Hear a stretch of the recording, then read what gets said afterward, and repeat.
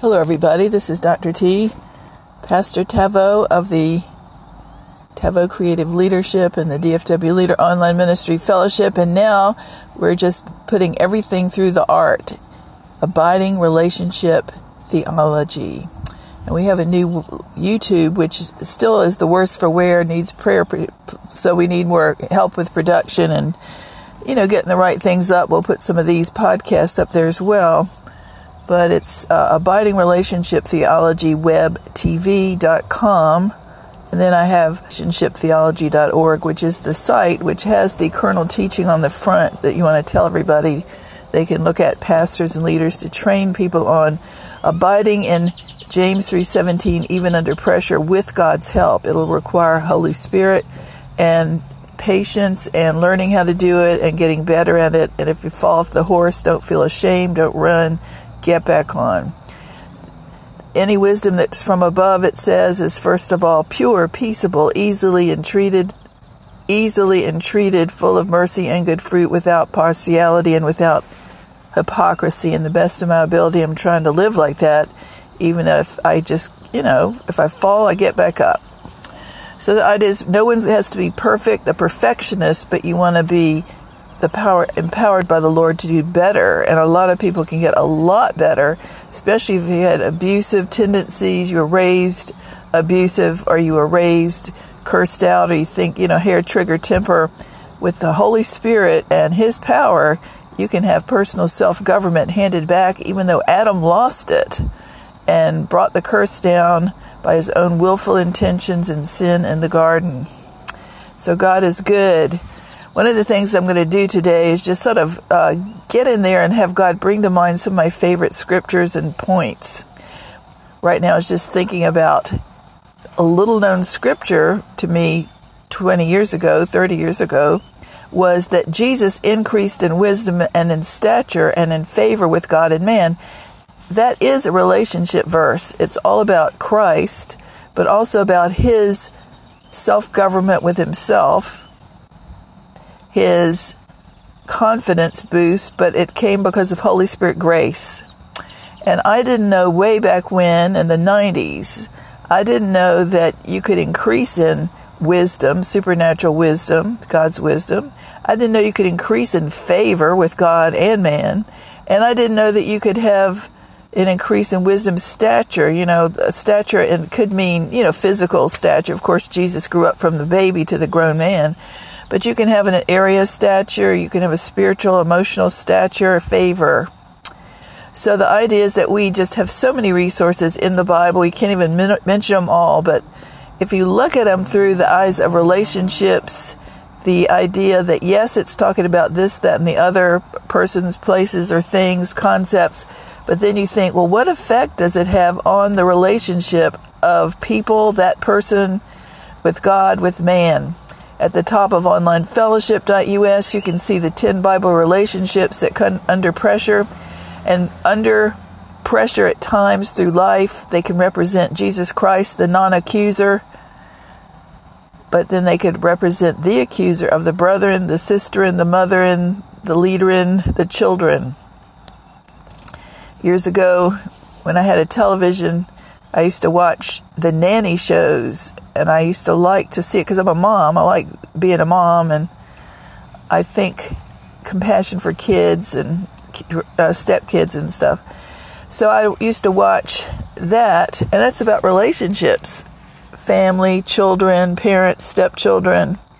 And so I'll always never forget, I had an assignment with this man, and he had 3 beautiful, 3D toe-headed little girls, and he was the stepfather.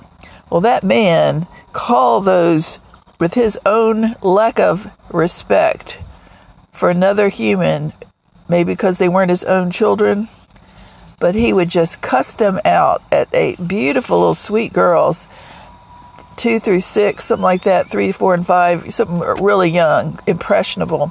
And he would call them the B word. He would just get angry and lose it with them and take it out, vent violently on them. I always remember what the nanny did. Because, see, my heart breaks. That really just gets to me. Especially, parents, it seems, have a little bit of extra strength to be sweet and not mean when it's their own blood. But if you don't have any connection and it's not yours, then you could easily get something in your craw, and that's what we're seeing on the online all the time. The headlines of parents killing their own children, hate to say it, but we can also see a lot worse stuff is going on with step parents. The mom takes in the boyfriend. Pardon me. I don't know what these mothers are thinking. They're that desperate and that needy, but they put the little kids second and end up all sorts of mayhem and violence and cruelty. It's just horrible. A sin. It is a shame. And these are relationship issues. Look at not just the sin and the pain, but look at the lack of whatever it was that went on in all these people, countless people, thousands of people that murder, what went on in their relationships before they got to this point in time where they lost it, threw the baby against the wall, cracked their skull, did this to other men, other women. What in the world is going on? So, body of Christ, you can't help what these people are doing. Help by giving good training to the ones in front of you, the ones you're close to, the ones that you're on media to. And I need more help. We need a lot more people teaching relationships, not just only about success, business, getting our needs met, with all that stuff. If you look at this the three little girls, what happened was this man was just filmed and they bleeped it, because he's just using profanity at these little girls, beautiful girls who are forming their picture of themselves, their image of who they are and not, their attraction as a female, as a girl, confidence. And then they have Satan himself just spearheading him and cutting him down. Because the enemy is after the beauty of those little children, the future of these young women, the future women, the future mother. He's trying to cause them grief. So this man is cursing him out, and the nanny's there, so she gets this wonderful idea. She makes enlargements of each of the three girls, picture enlargements, and they're life-size pictures of them, and she stands them in a row, and she calls the man, their little girls are not around, she calls the stepfather out into the yard, and they're the little picture cardboard cutouts of each of the girls, and she hands him knives or darts, one or the other, and she says, all right, I want you to throw these darts at those little girls. He says, well, why? That's weird. That's ugly. She says, well, that's exactly what you're doing, though, with your words. Your words are like darts. They go in your spirit. They go in your soul, your mind, will, and emotions. I say that because I had an experience at one time in my life that seemed like it was forever, that I had the darts of horrible, horrible F words right at me. And it was just it wasn't my father. But I went, wow, it was so difficult. It left me with PTSD, frankly. And I had to go to the Lord. That's one reason I did grow up and know the Bible and got stronger to survive. And I give God the glory, and I thank God for all the TV ministry and all the radio and all the different resources that are out there for the body of Christ through different ministers. This is the Christians I'm talking to now. So I thought, when I see something like that, or I meet a young person that could be teaching the Bible, could be really a leader for the Lord, but they're crippled. They're emotionally crippled because of what they went to. They dulled down to avoid attack. They were crippled by their Christian father or mother, or a leader, or violence. It really gets to me, because I think, there for the grace of God go I, but I did go to some of that, but not as bad usually. And because I had a happy parent, I had two happy parents and a happy frame of an emotional love tank that was not jaded or cruelly treated. I happened to have God's grace. Two parents, and it was happy. And when I grew up and had it, wasn't happy. And my love tank, thankfully, that parental God and parental care helped me stand back and say, Father, I know that other person was damaged badly growing up. I was not. I think like Jesus on the cross, I could forgive them because they know not what they do. Because you can have a people that were good people, but they can have more than one side. And if they were damaged, that bad side may come out under pressure, or they just switch. It could be mental health issues. It could be the devil himself. It could be a lot of things. Every case is different. But the issue is, if you are one now that knows you have that secret side, that violent side, that raging side, alcoholic, abusive rage, male or female, and you know the Lord, it isn't your responsibility. It isn't your fault. I'm not accusing you of having that happen to you. You could not help. You were the child. You didn't choose it. They did it. However, your choice is now that you're grown, that you have Jesus in your heart. You say, Father, I must willfully forgive them intentionally and let it go and try my best to forgive them. That isn't always easy, and it takes work. But you must forgive them so that isn't on you. However, even if you forgive them, the grief could have been so big and so bad that you will need to go either get prayer. If you have, some people get psychosis or they get bipolar because of what went on. There's a type of bipolar that can come on you, that you escape the violence by retreating into the other personality, which is not your fault. But it can be demonic. It can be just mentally unhealthy, and you may need medicine. So whether it's prayer, healing, standing on God's word, deliverance, casting out a devil, whatever it takes, go into the psychologist, getting whatever medicine you need, do it. Whatever it is, do it. And Jesus and prayer will help you do what's right. There's no sin in having that happen. The bad thing is, if it would be sin if you think, well, I know that I do it and I hurt people. I know that I have a violent temper and I'm too scared to go get help, to get counsel, to let anyone know about it except my wife or my husband or my children. Then that is your choice, but God will hold you accountable and responsible, because it is sin. I'm not accusing you. I'm just saying that is sin. To know something that is you're doing is wrong, you keep doing it, you repeat it, but then there's help and you choose to forgo that. You choose not to help. There's a Bible verse that comes to mind, and I've met too many of these at Grassroots, males and females.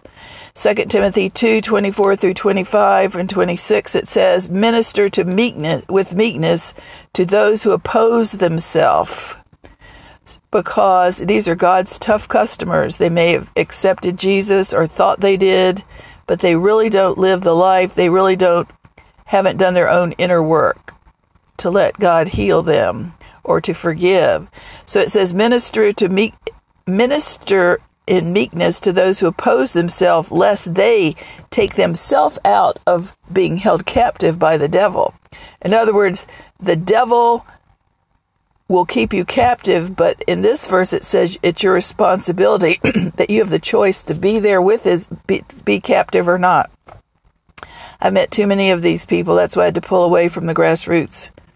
I had one that lived with me after I was in Texas. It was a female, and I always remember that she had been divorced 24 years earlier, and she was still full of vitriol. It was so bad. I had been ambushed divorced, and I didn't know about it. Our children were grown, but it was following a heart bypass, and a lot of things happened to people during the heart bypass, the quadruple bypass. So things were not exactly the same. And that person, I was informed I'd get a divorce. I said, oh no, I don't want to get a divorce. I know you love me. And he said, well, I'll force you to. He says, I'll make the divorce server serve you papers. I said, I'm not signing them. Well, sure enough, out of the blue one night, I was jumped at 11 at night in the dark by the server, and it was just horrible. It was just hell. But anyway, so I realized that a lot of people have so many different situations. You cannot put any kind of stereotype. There are no stereotype doctors, pastors, divorces, marriages, ministers, churches, fellowships. Everything's different. Every individual you meet sitting on the stool at the Barista Fellowship is certainly unique and not to be stereotyped, whether they're black, whether they're American, whether they're from another Indonesia or any other country in the world, any other faith. No one is a stereotype. They're all equal, but they maybe have come from different hurt, different faiths, different choices, and different backgrounds, but it's their equal opportunity to be respected because they were made in God's image like you. Psalm 139. That didn't mean you trust everybody. That didn't mean you like everybody. You can get along with everybody. It takes two. But at least you're willing to try with Jesus' help. That's when James 3:17, checking their fruit out, checking your own heart by James 3:17 also comes into play. So when we think of ministry with meekness to those who oppose themselves, these people, I call them God's tough customers. Born again Egyptians living in denial. That means they are still bound by the world themselves, whatever their hurt is, their unforgiveness, many things. So you don't want to be like that. But they're there, and just so you're not one.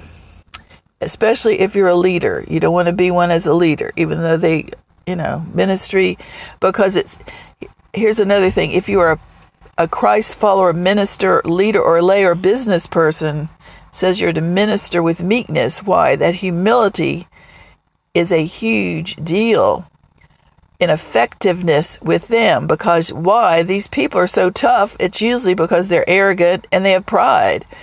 They have a will and they have pride, and maybe they're immature or just poor me victim. They did that to me. Sister Sally did it. My girlfriend left me at the altar. I'm brokenhearted, whatever it is, but they're complaining, and it's because their own unwillingness to go seek God and get everything right. If you look at the onlinefellowship.us and it says the 10 Bible relationships, you can see there's the relationship one with God and each human. Do they want one? Will they work on having one or not? The second one would be the relationship of every human with themselves. When they close their eyes, whatever's in their love tank, their mind, will, and emotions, their confusion, can really cause a lot of issues. Let's look at an example of Genesis 4, when after the fall and Cain and Abel are born, the two children of Adam and Eve. Well, God is not happy with Cain's offering that he worked so hard to do, and he accepts Abel's offering. So that old, brooding, worrying, comparing, contrasting, resentment, self-talk, envy, anger at competition was in Cain against his brother, and he ended up murdering it, boiled over from the inside to the out. So self-talk's a big deal. The next person would be your spouse. The relationship with you and the spouse under pressure when you've come home from work and you're all tired, when the children don't sleep and you're still having to work and there's no money in the account, and then, maybe you have fear, you have all the disappointment, job loss, you name it. That's when relationships go under really big attack from accusation, Satan, all sorts of demonic things. So that's what both of you, before that happens, before you get married, when you're ready to get counseled, you work on each of you with God's help, privately and together, maintaining a standard of James 3:17 under pressure. It'll work. It'll preserve. Any wisdom that says it's from above. All right, so both people would be, am I acting pure in this? Do I have doubt? Do I have unbelief? Do I have faith? Do I have a secret agenda to get my own way? Peaceable. I'm not going to scream and yell and pout and complain and throw things. I'm going to keep my government. Any wisdom that comes from above is, first of all, pure, peaceable, easily entreated. That means it doesn't have to win and be right all the time. It doesn't have to ruin somebody to look good at their behalf. It is not stubborn, strong-willed. It is easily entreated, negotiating. All right? The wisdom that comes from above, pure, peaceable, easily entreated, full of mercy. What does it say in Ephesians 4:32, written by Paul? Be ye kind to one another, tender-hearted, forgiving one another as Christ has forgiven you. After that, it would be without partiality. That means without picking sides, playing favorites, trying to be over everybody, all that type of thing. Competition and division, racism, bigotry, bias of any kind, gender bias. The next would be the wisdom that comes from above would be without hypocrisy. It's not two-faced, putting on a front, pretending, which is really lying. It's not emotionally dishonest. That means, oh yeah, and then really you're a hypocrite. Oh yeah, they're just so sweet. We just love you. And then they're talking about you behind your back. So insincere would not be pure. The idea is we're working on all of us, though, and if we're a team, if we view the body of Christ if we view it through relationships, that means we're all called of God equally. Everybody's different in their own experiences, wisdom, experience in time, and call, maturity, emotional health. But we're all equal, and then we teach from that, and we go back to the old First Testament, First Church, and we go to one Lord, one faith, one baptism, one God, the Father of us all, and we look at how the Ephesians Church, Ephesians 4 common doctrine, and the body unity, which transforms the body of Christ, the leadership doctrine, the meekness and humility of all the saints, the knowledge of common doctrine, their freedom from law and legalism, accusation based on law. Then that transforms the body, so there's less winds of doctrine, less immaturity, more purity. People in the area start to see a difference in a Christian and the community, and they get affected, and that transforms society. Isn't that cool? Psalm 133 states, and it is Old Testament, but it applies to the New, as a second command, as a confirmation. It says, the unity in the body is where God commands his blessing, life forevermore. That's also parallel with the Church of Philadelphia, the Brotherly Love Walk Church. It's the only church whose doors will never close. So if you want your door to your church spiritually to never close, then be the Love Walk Church. Practice abiding relationship, faith with relationship, James 3:17. So these are just some little nuggets to think about for teaching, getting out there, helping me get this out there on the airwaves, get people thinking instead of one way, my way or the highway, or bring it all to me, it's all about money. Yes, it's my for and no more, me-centric, Christ following, then that's out.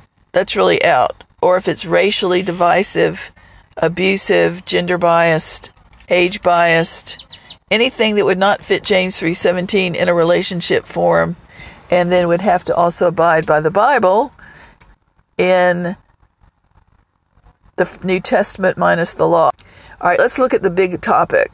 There we have the identities and all the different gender issues, males and females, all kinds in between.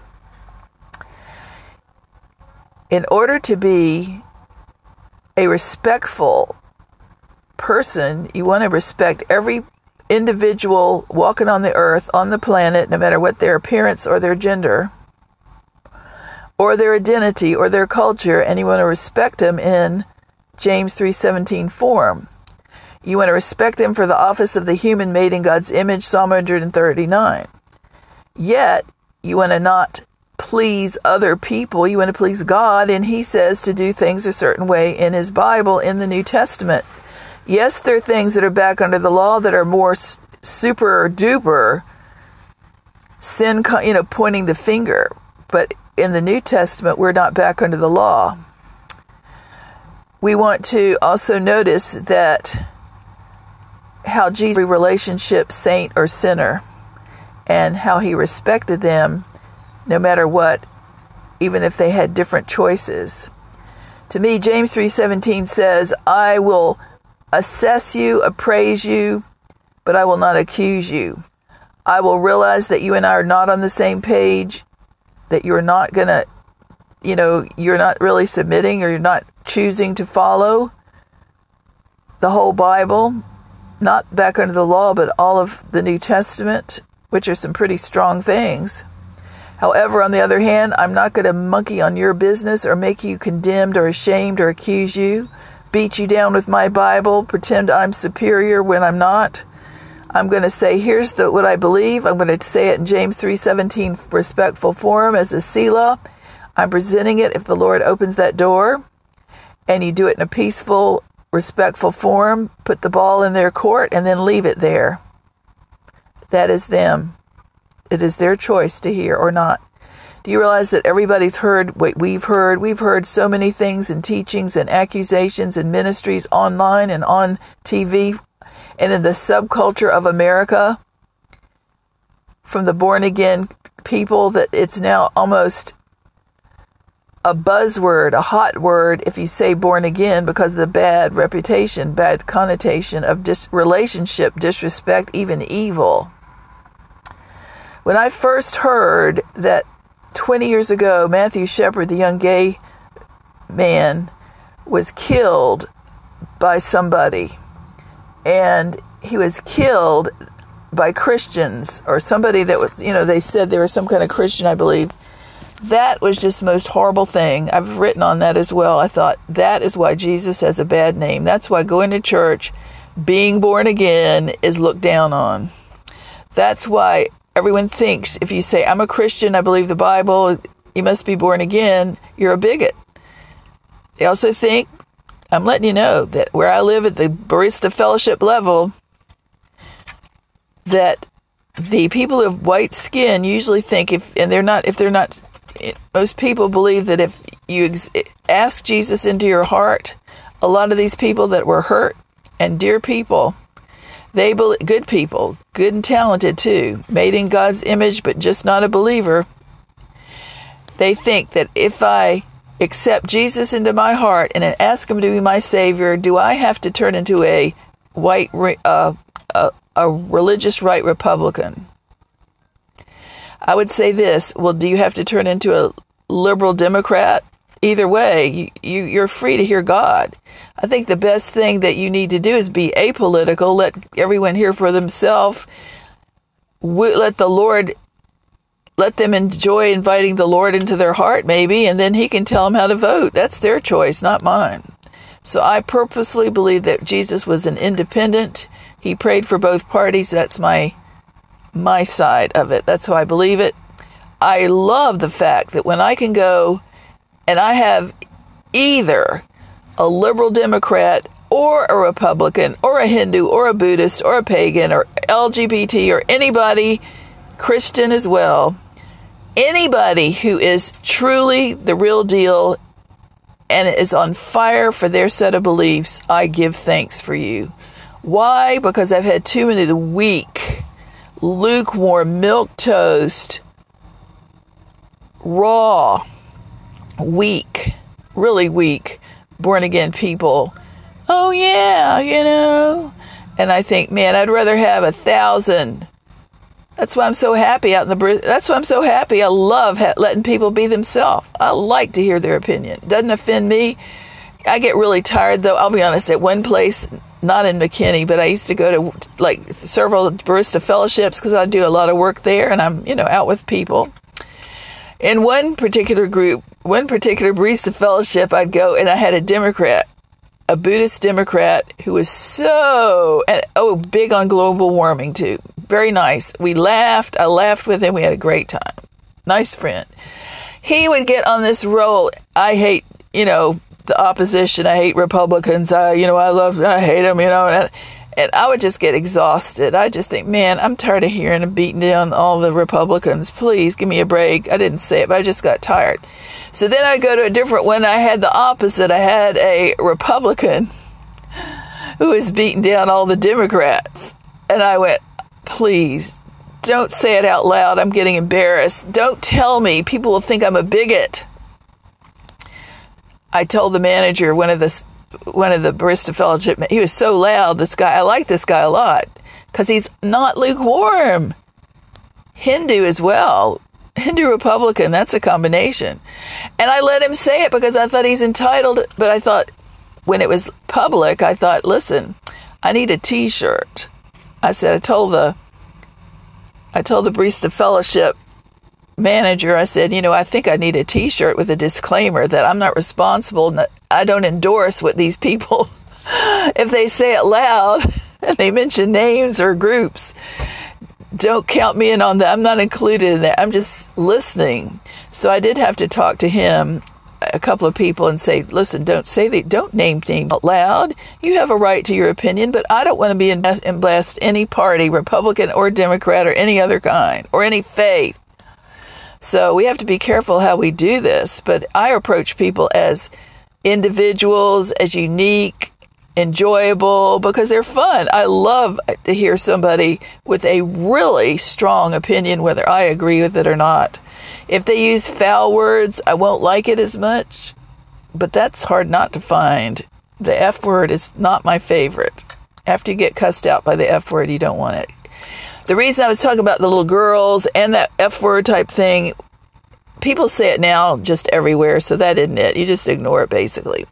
But if it's aimed at you as a curse, you feel it like spiritual energy. That's why I talk about it. Because those little kids, it's like darts, because of the spiritual force, the demonic force is on those words. But if you say it with hate and venom like that, the spirit of the devil is on it, and it penetrates your mind, will, and emotions and leaves some kind of deposit, which only God and time. That's called abuse. So if people are just using hate to say it so frank, but I'm going to say it, if they're just using the basic vernacular, which is the American public, at the grassroots, you're just going to hear every word, every known to man, basically, no holds barred.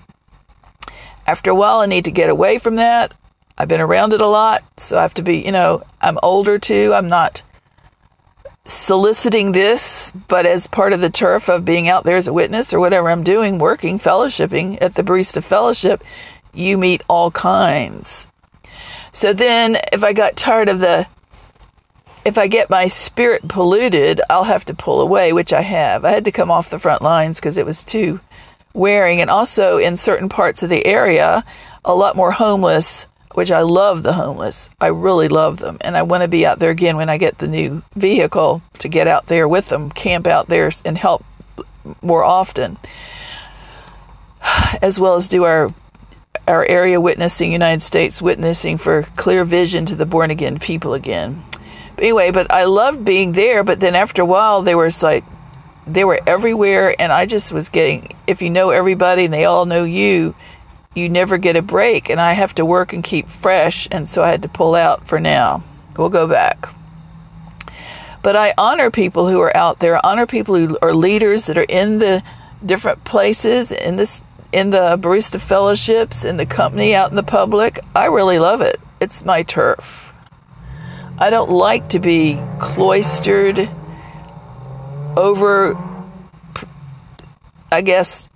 controlled by the systems.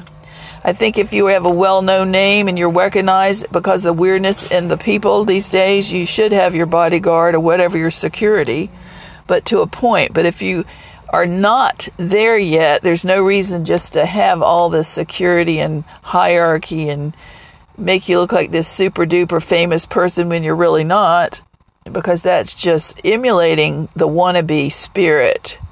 I call it the wannabe. It's a rivalry competition based on maybe inferiority that somebody in your family must have said, you're never going to amount to anything. So now you got a ministry and you got about the prophet on the pedestal or the preacher who's, got to be famous and well known and recognized around the world. I remember that when I came along, my dad was a Baptist, but like an unsung pastor and teacher. And it was like, oh, he's just a real person. I never think of the ministry. I know they are ministers, and that's why I think ministry is just be yourself. Well, then you get to the 80s when they started with Christian TV and all the media, and then all the winds of doctrine, and then there's legalism and there's so many things that are now making our culture. Who knows where the whelp, Western European Levitical patriarch, matriarch, shepherding came. All I know is that back in the 70s when I got New Wine Magazine, I liked New Wine Magazine. I still liked what they said, the good part of the Holy Spirit. Those people did great. But when they got into shepherding, I knew something was not right. It was back under the law for men over women and whatever, a lot of stuff. Legalism. So I didn't subscribe to that magazine and never thought anything about it till the 90s when it moved back into town where I used to live, coming up from the Deep South, which is where they were from. Now, here's an interesting topic. When you think of good people, a few good people that are ministers, and they may teach really good, valid things that are really worthy and wonderful to a lot of people. But what if they get the wrong kind of doctrine like shepherding, or what if they get some kind of off doctrine? Let me ask you this, starting with the 80s, starting as a Baptist, let's say, I never heard of anyone no one got on their soapbox, their high horse, and called everybody else a false apostle. It wasn't done. It isn't done now. To my knowledge, it's rarely done by most people, but there's a certain thread in America coming down for the famous elevated ministries, maybe. Not the top people. I meant just the ones who think they're going to be famous. Some here in the media age, there came to my understanding that there's a huge bunch of this. It's so popular, almost Christian popular, to label somebody in the born-again community a false prophet, a false apostles. And it's almost like fanning the flame of fear. So I'll point out that the group who did it, a lot of them do have a Levitical patriarch nature and doctrine. Not all of them did that are Levitical patriarchs, but where I trace the critical accuser spirit is the law. Levitical and critical are rhymes for a reason. So if you teach relationships, well, is the woman sitting there? Is she in James 3:17 form? Is she mutually respectful? And is the husband mutually respectful? Both of them in Ephesians 5:21, mutual submission in the fear of the Lord. Well, then they're okay. Why do you need shepherding? Why do you need this covering talk? It's not even in the New Testament. There's no such word as covering, except for chain of command, and God's love covers a multitude of sins. To me, it's just an excuse for minding others' business. The one at the top gets to mind everybody's business, and the ones under them get to earn the approval and the favor of the one at the top by doing the same because he likes it or she likes it. That's my opinion. That's why I'm not amongst, that's why I teach. Whelp is confusing because it's controlling and divisive, and it's also a controlling spirit, which is a Jezebel, ironically, very ironically. So I'm confronting it like Revelation Church of Thyatira. It says, why do you tolerate it? I'm not. So we teach against that, but not against them. So my question is, if you can get a group of people, let's say a bunch of ministers, and they teach so many good things about the Holy Spirit, about the Word of God or faith, whatever, but then they have this huge error of shepherding or controlling or using back under the law, legalism, minding other people's business, which is false, errant. At one point, do they become false teachers, false prophets, and false apostles? Am I calling anybody that teaches faith? No. Am I calling anybody in the era that teaches faith that? No. Anybody that teaches on the spirit of prophecy? No. I'm not calling that, though they would to me. Though they would call, but without, see, this is it. From afar, they would not Matthew 18:15, Galatians 6:1. That means come over and make a real chat to see if they really believe it. But the rumors get out in the body of Christ and spread because people have things stuck in their craw. They have people that are filled with, not like the Messiah in Isaiah 11:3. They're filled with hearsay and they believe the evil report, not like Jesus, who would not judge based on what he saw or make decisions based on what he heard. So I have a lot of things to say through many years of of dealing with this and watching it affect many other people and myself. And I'm submitting it as a Selah to the body of Christ, as the word of the Lord. So what is the point if you look at somebody and you read their blog or their nightmare or their whatever, their rumor, and they say that Christian is a false prophet, that Christian is a false apostle, which is a buzzword, and ooh, yeah, it really stirs them up at the grassroots, middle income. And maybe it's because I wasn't raised under patriarchy, and as a Baptist, I don't think those kind of stereotypes. It really never occurs to me. The shock of finding out that these things are happening in such a huge national basis, critical, Levitical, is making me teach on it, because I was never, ever disrespected. I came with strong grandmother teacher, Bible, mom a minister's wife, and a teacher, the men business and capable and leadership, and the women were equal under the law. They had chain of command, husbands respected as head of household, but it wasn't all this stuff that's doctrinal Levitical patriarchism. So I think, well, I guess everybody has to decide for themselves about every teacher, trainer, including me and you as well. You don't want to swallow everybody's Kool-Aid, but you also don't want to underswallow it and avoid their good stuff because you've heard rumors. So if I would say this, I'd say every day, everybody be a noble Berean. If you feel a twinge, I would say if you look at maybe teaching on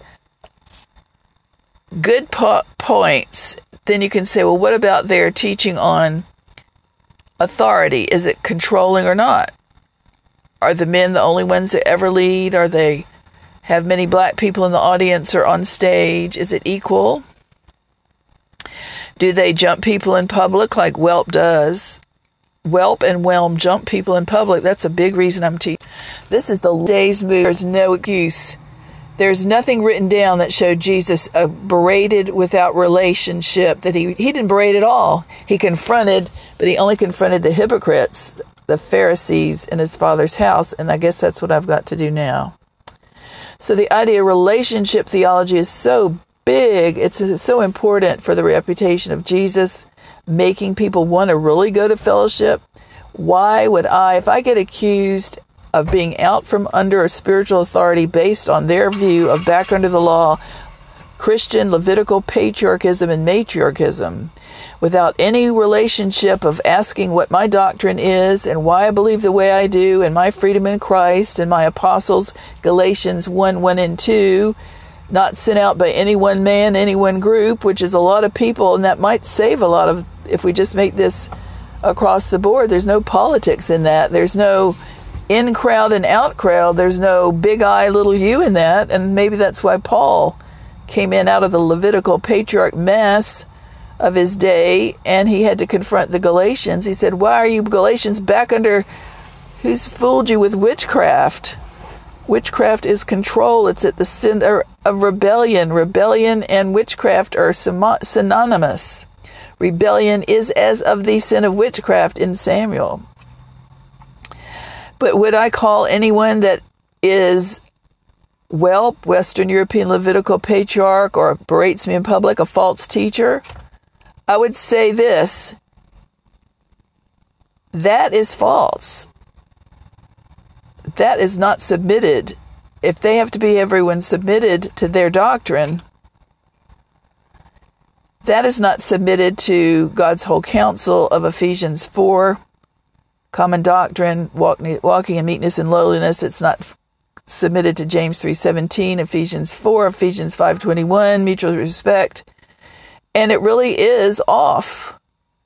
However, on the spectrum of Western European Levitical patriarchism, matriarchism, you can find some that are much more polite and respectful, and maybe they want conformity.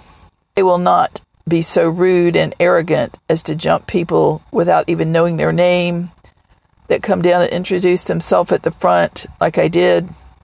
They would not have their witch watchers hyper prepared, paranoid of being invaded. This is church. This is fellowship. See, this is why we're talking about it. If this happens 3 times or more, I teach on it, and this happens a lot more than 3 times that I've been around. Why? Because we want people to go love the Holy Spirit, to hang out and fellowship with the saints, not be scared. Their reputation's going to be ruined or they'll be jumped. I wrote, and I put at the top now on many websites, I put the ode or the ballad to the whelp. And it's based on Frank Sinatra, Call Me Unreliable, and instead it's Call Me Super Spiritual. It's based on my experience, personal experience, and watching many others, but my own personal experience. The other one would be Pop Psychology, based on my own Deep South, deep South, a little bit of up north, but mostly deep South, recurring findings. And when everyone said, oh, you're not sweet like baby Jesus, you're only supposed to ever be sweet. Jesus was never not sweet. So we just wrote that up there and put it up there. It's called the Jesus and the PC Pharisees, Pop Psychology, and so forth like that. Anyway, so we're submitting this to you. I'm grateful for the many good people that are pure in hearted, that are James 3:17, that are not violent, that are very relationship ready and friendly, but not PC. Jesus came, and he came from the tribe of Judah, not Levi. Thank goodness, on his Mary's side, Mother Mary's side, because that critical spirit of Levi, of Levitical patriarchism and dysfunction and anti-women misogyny, you should read it. I did a big Bible study on that too in 2013-14 on TavoLeader.com. So that chaos that comes down of critical competition and mayhem from the tribe of Lehi, and even though Jesus was born from the tribe of Judah, thankfully it means to plow. Well, in the Old Testament, plowing can mean the agricultural tribe, servant leaders, but it can also mean symbolically praise. Praise plows. And Jesus in the New Testament, as a reprover, as a prophet, as a non-traditionalist of the day, he plowed up men's hearts, and he still does today. He's plowing up your heart, my heart, because he's not the norm. He's not rigid. He's not a patriarch. You know, there are 2 kinds of patriarchs.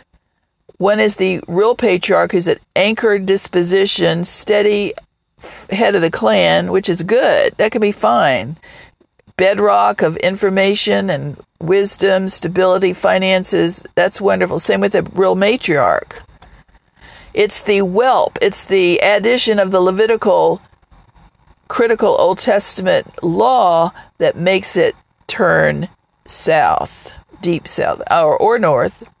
So whelp means back under the law. A whelp, Levitical patriarch, means critical, authoritarian, dominating and controlling, and looking for Jezebels and witches, basically. And same with the matriarchs, Levitical matriarchs. But real matriarchs, happy Patriarchs Day. We're for the patriarch. We're not for the Levitical patriarch unless they're very nice and can keep their submission doctrine to themselves. I believe if we walk it out, Ephesians 5:21, mutual submission in the fear of the Lord, with the head of family being the tiebreaker in a marriage, with the head of the church. And you have to have some order, and also you have to know, I'm realistic.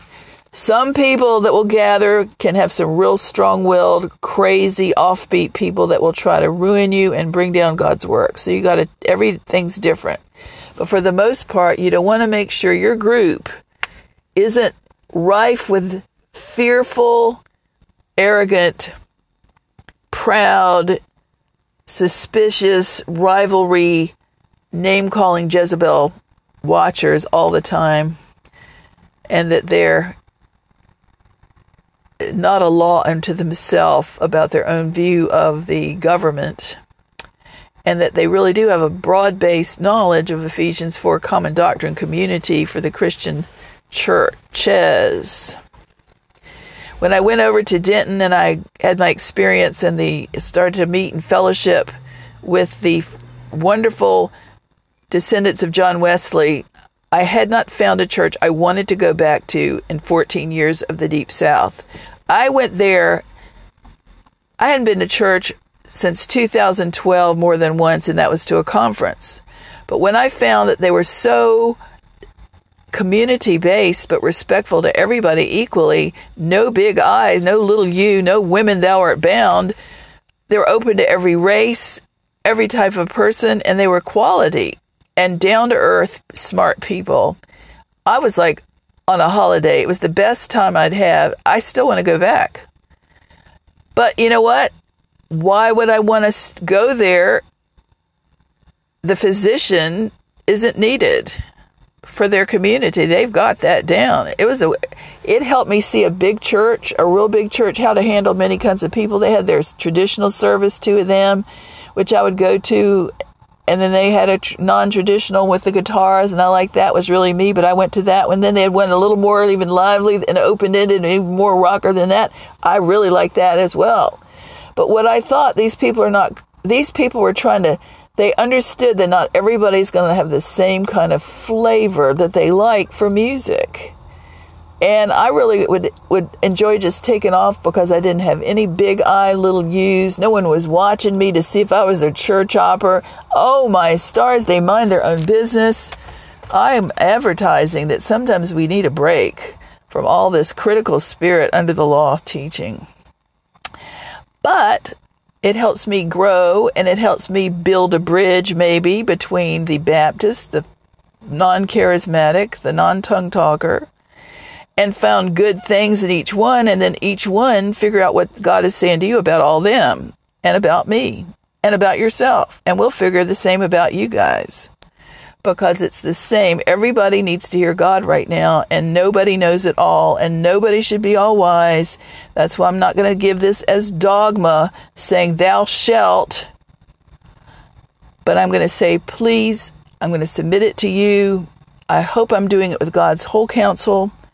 And I'm hoping I'm doing it not under the law, in a relationship, respectful fashion, even if you do not agree. There's one thing I would like to point out, though. We do not want you or anybody you know to burn in hell. And if I didn't care enough to mention that, I would just be, oh yeah, maybe I'd be PC by not saying it. That is a huge deal to consider, especially when people are being wiped off the face of the earth in random violence every single day. Let's make sure we're all ready. Minister, white person, black person, brown person, tan person, young person, old person, green person. Let's just say right now, am I ready to go? If I were to go now, if something happened, or God forbid I just died, like those people at the hotels lately just dropping like horrible, were they ready? I was thinking, it's bad enough they're going, but then I think, well, where did they, hopefully they went all to the right place. Because they didn't have any time to think about it. If they had not been prepared, they were just going to go wherever they're going to go. So this is it. Also, if people are going to kill themselves that much, let's think of, and I've got to quit, let's think of reasons to keep them around and make sure they're ready. If they kill themselves just because it's popular and it spreads because it is a spirit, please make sure you know where they're going to go before they naively just finish themselves off. I really mean that, young and old. Please get the word out. Be final day ready. Invite Jesus Christ in your Savior, and you'll be safe. That's a long topic, that suicide thing. So I don't mean, it's so polished and everything. That was just a basic because my time is running out. This is Tevo DRC of Tevo Creative Leadership, Abiding Relationship Theology. We're here. If you need a question, you want to be pastored, you can apply. Mentored, you can apply. Music, worship, I'll do things like that. But I can do conferences, but I will speak one-to-one counsel to the top leader only who counsels others, because I don't have any other time to do that or energy.